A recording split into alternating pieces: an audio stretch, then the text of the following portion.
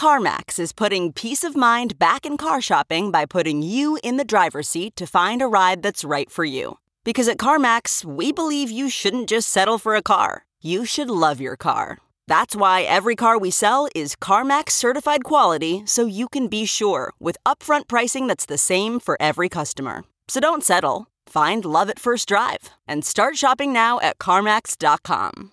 CarMax, the way car buying should be. Okay, picture this. It's Friday afternoon when a thought hits you. I can spend another weekend doing the same old whatever, or I can hop into my all-new Hyundai Santa Fe and hit the road. With available H-Track all-wheel drive and 3-row seating, my whole family can head deep into the wild. Conquer the weekend in the all-new Hyundai Santa Fe. Visit HyundaiUSA.com or call 562-314-4603 for more details. Hyundai, there's joy in every journey.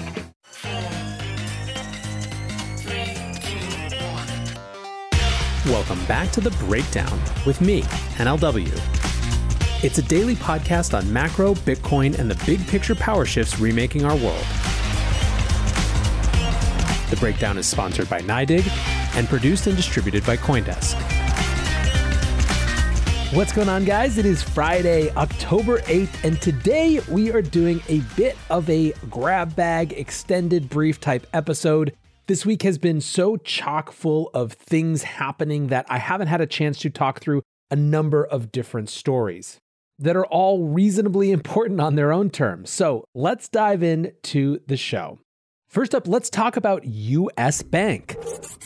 US Bank is the 5th largest bank in the US, and they have made a major move into the crypto sector.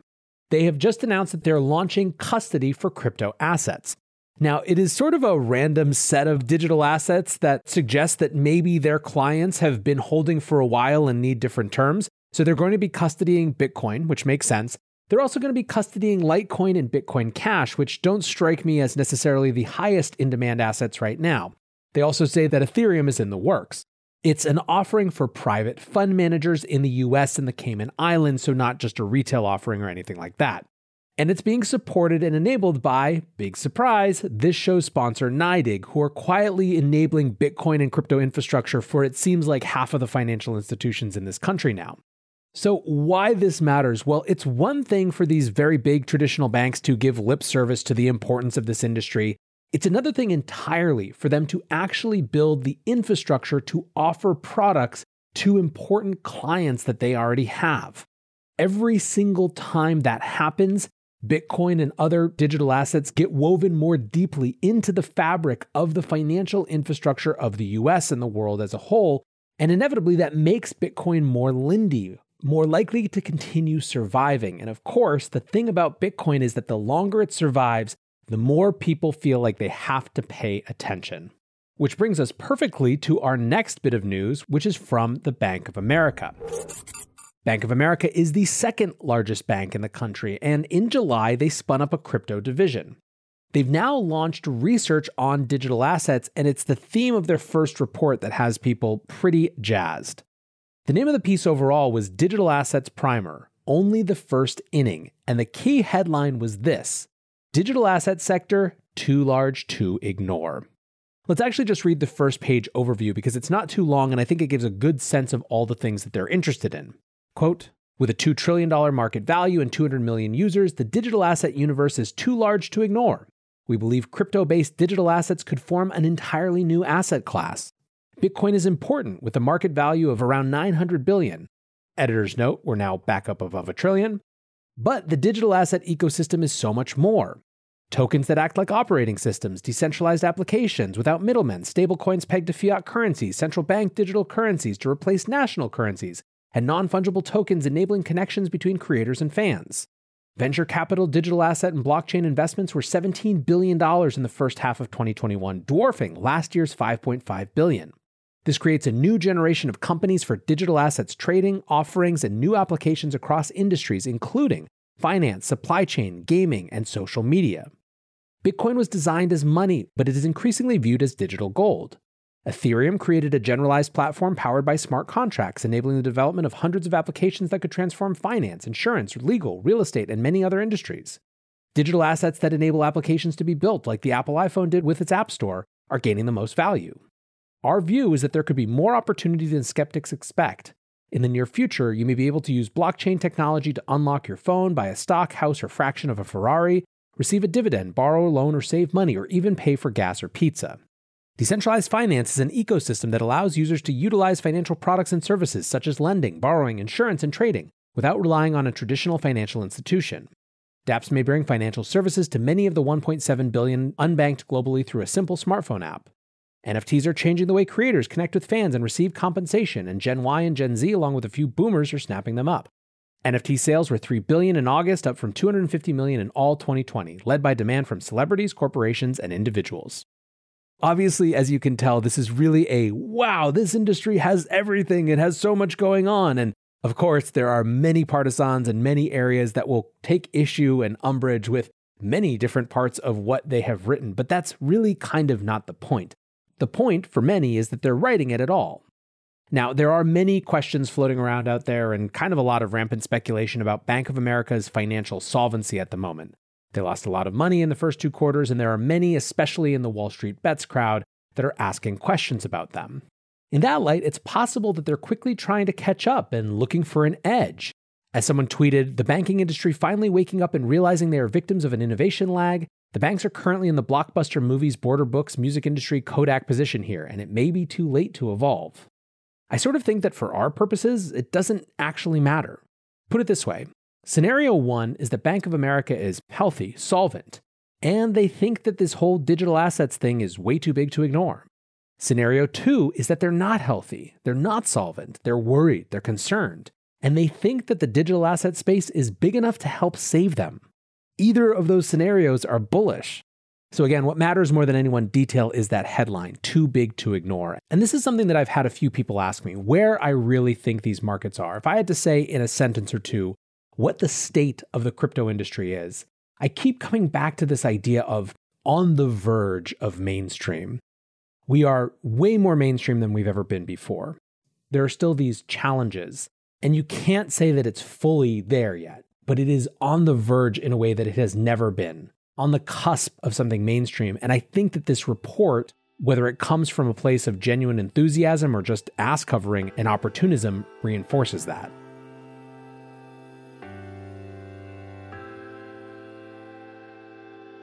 This podcast is sponsored by NYDIG, a firm that's making Bitcoin accessible to banking customers on Main Street and Wall Street alike, as part of their mission to bring Bitcoin to the people. Find out more at NYDIG.com/NLW. That's NYDIG/NLW.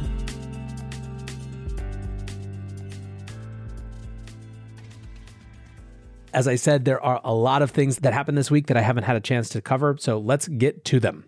First up, the jobs report. So the Friday after every month ends, we get a report from the Bureau of Labor Statistics about how the last month went with regard to jobs creation. In September, non-farm payrolls added 194,000 jobs. That is the smallest number this year. It is also way below estimates. The median estimate for economists asked by Bloomberg was 500,000 jobs. So we're talking about the median estimate being 250% higher than what it ended up being. Indeed, only one economist that Bloomberg surveyed had anywhere approaching that small a number. There was some other news in this report as well. Unemployment is down to 4.8%, which is a good thing, right? Sort of, but it also reflects a decline in labor force participation, especially among women and adult Black men. Now, the real question is what this means for the taper. If you'll remember, the Fed has been emotionally preparing the market for a couple months now that a taper, particularly around bond purchases, is coming as soon as this November. The question is, were there macro scenarios that would take the Fed off that taper? Remember, the Fed's mandate is 2 things, financial stability, but also full employment. The Fed has laid out a test for themselves of substantial further progress for the labor market improving to actually go through with this taper. After the last Federal Open Markets Committee meeting, Fed Chair Jerome Powell said, quote, a reasonably good employment report for September was required to meet that substantial further progress test. The question is, was this a reasonably good report? And I guess that's in the eye of the beholder. Bloomberg writes, Fed seen pushing ahead with November taper despite payroll miss. Jobs likely meet the test for, quote, substantial further progress. Reading that article after reading this report makes it clear to me that the nice thing, from the standpoint of the Fed, is that these are completely subjective measures dictated by almost nothing, because the worst report that we had all year with more people leaving the employment market doesn't really seem like substantial further progress. But here we are, and it's going to be what it's going to be. Next up, Bitcoin ETF speculation is reaching a fever pitch. Bloomberg writes Wall Street could get 4 Bitcoin futures ETFs by the end of the month. So there are a huge number of Bitcoin futures ETFs that are coming up for approval this month. ProShares, Invesco, VanEck, Valkyrie, Galaxy at the beginning of next month. And the Bloomberg intelligence analysts are pretty high on this. Eric Balkunas, who is one of their lead ETF analysts, has previously put the odds at 75%. James Seyffart says, quote, we're pretty bullish on approval here. We just can't see Gensler and the SEC going out of their way to state positive comments about a 1940 Act Bitcoin futures ETF at the end of September, and then denying all of them less than a month later. Nate Garassi, the president of the advisory firm ETF Store, says something similar, quote, given that ETF issuers have been tirelessly pursuing Bitcoin ETFs for over 8 years now, it seems somewhat disingenuous for the SEC to encourage more filings at this point only to disapprove them. Approving futures-based Bitcoin ETFs seems like an easy win for the SEC and Chair Gensler to get a win in terms of appearing forward-thinking on crypto. Of course, for those of us in the industry, the question is what it will actually mean for markets. As I said on yesterday's show, I think that it's going to be more about narrative, about Bitcoin getting some type of approval in the traditional US system, even while there are big questions around stablecoins, DeFi, etc. That's a narrative win. I don't necessarily know what it changes in terms of investor access. Are there some set of investors waiting for this type of futures ETF and who haven't gotten in yet but will when that happens? I'm not sure. But again, we'll have to wait and see. Next on this quick hit list of things to cover for the end of the week, Shiba is up 400%. Should we quit this industry? Just kidding, I'm not covering this. In a permissionless world, things like Shiba will always exist. It is best to ignore them and move on. And if you do happen to hold Shiba, God bless, dinner is on you next time. 4, a Chainalysis report on global crypto adoption. Chainalysis looked at the number of crypto wallets between January 2020 and January 2021 and found that they jumped 45% to 66 million. This is not the only report that Chainalysis has done this year showing that crypto is growing. In August, they published a global crypto adoption index that found an 880% rise in global adoption, driven by peer-to-peer trading and use in emerging markets. One of the things that I found most important and interesting about that report was in it, Vietnam, India, and Pakistan topped the adoption index. Now, of course, one can quibble about the way that Chainalysis decided to measure their adoption, et cetera, but I think it's really important that we remember that when we talk about the utility that Bitcoin has or that crypto has, we can't just have our perspective be the US. We can't just have our perspective be anywhere with a fully functioning traditional financial system. It was the relevance of Bitcoin to global markets that got me interested in this industry, and it continues to be one of the things that I find most important. All right, we're almost done. 2 more quick ones. First, BitGo sees growing crypto interests. One of the key narratives, obviously, of late 2020 into early 2021 was this idea that corporations were going to start putting Bitcoin on their balance sheets. And really, that was going swimmingly until Elon boffed it and backed away from his Bitcoin commitment and started going in on the energy concerns after they had actually put Bitcoin on the Tesla balance sheet. Well, apparently this is starting to come back because Darren Jordan, the managing director of EMEA at BitGo, said that corporates are coming to them and asking about adding Bitcoin to their balance sheets in a pretty regular clip. At the Token 2049 conference in London this week, he said, the dramatic change, and I have this conversation many times per week, is with corporates, and they are looking to allocate a small percentage of their balance sheet. This has been the most significant change we've seen over the last 12 months. I think that if you see another corporate balance sheet announcement around the same time as a Bitcoin futures ETF, even if that changes nothing really about market structure, it's going to put the narrative into overdrive. And lastly, a Wall Street Journal piece from this week, Fed prepares to launch review of possible central bank digital currency. From the article, officials will release a paper and solicit public comment, but are unlikely to decide soon on government-backed cryptocurrency. I just wanted to point this one out as such a great example of the utter confusion and lack of clarity and lack of purpose that the Fed has around a central bank digital currency. It's like At first, we were going to get plans from the Boston Fed in conjunction with partners at the beginning of the summer, and then that changed to later this fall, but now they're just launching a review. I think that there are big questions around the right way to do a CBDC and whether a government should or anything like that. But I think it's absurd that there isn't just some commitment to figuring out at least what they want to figure out.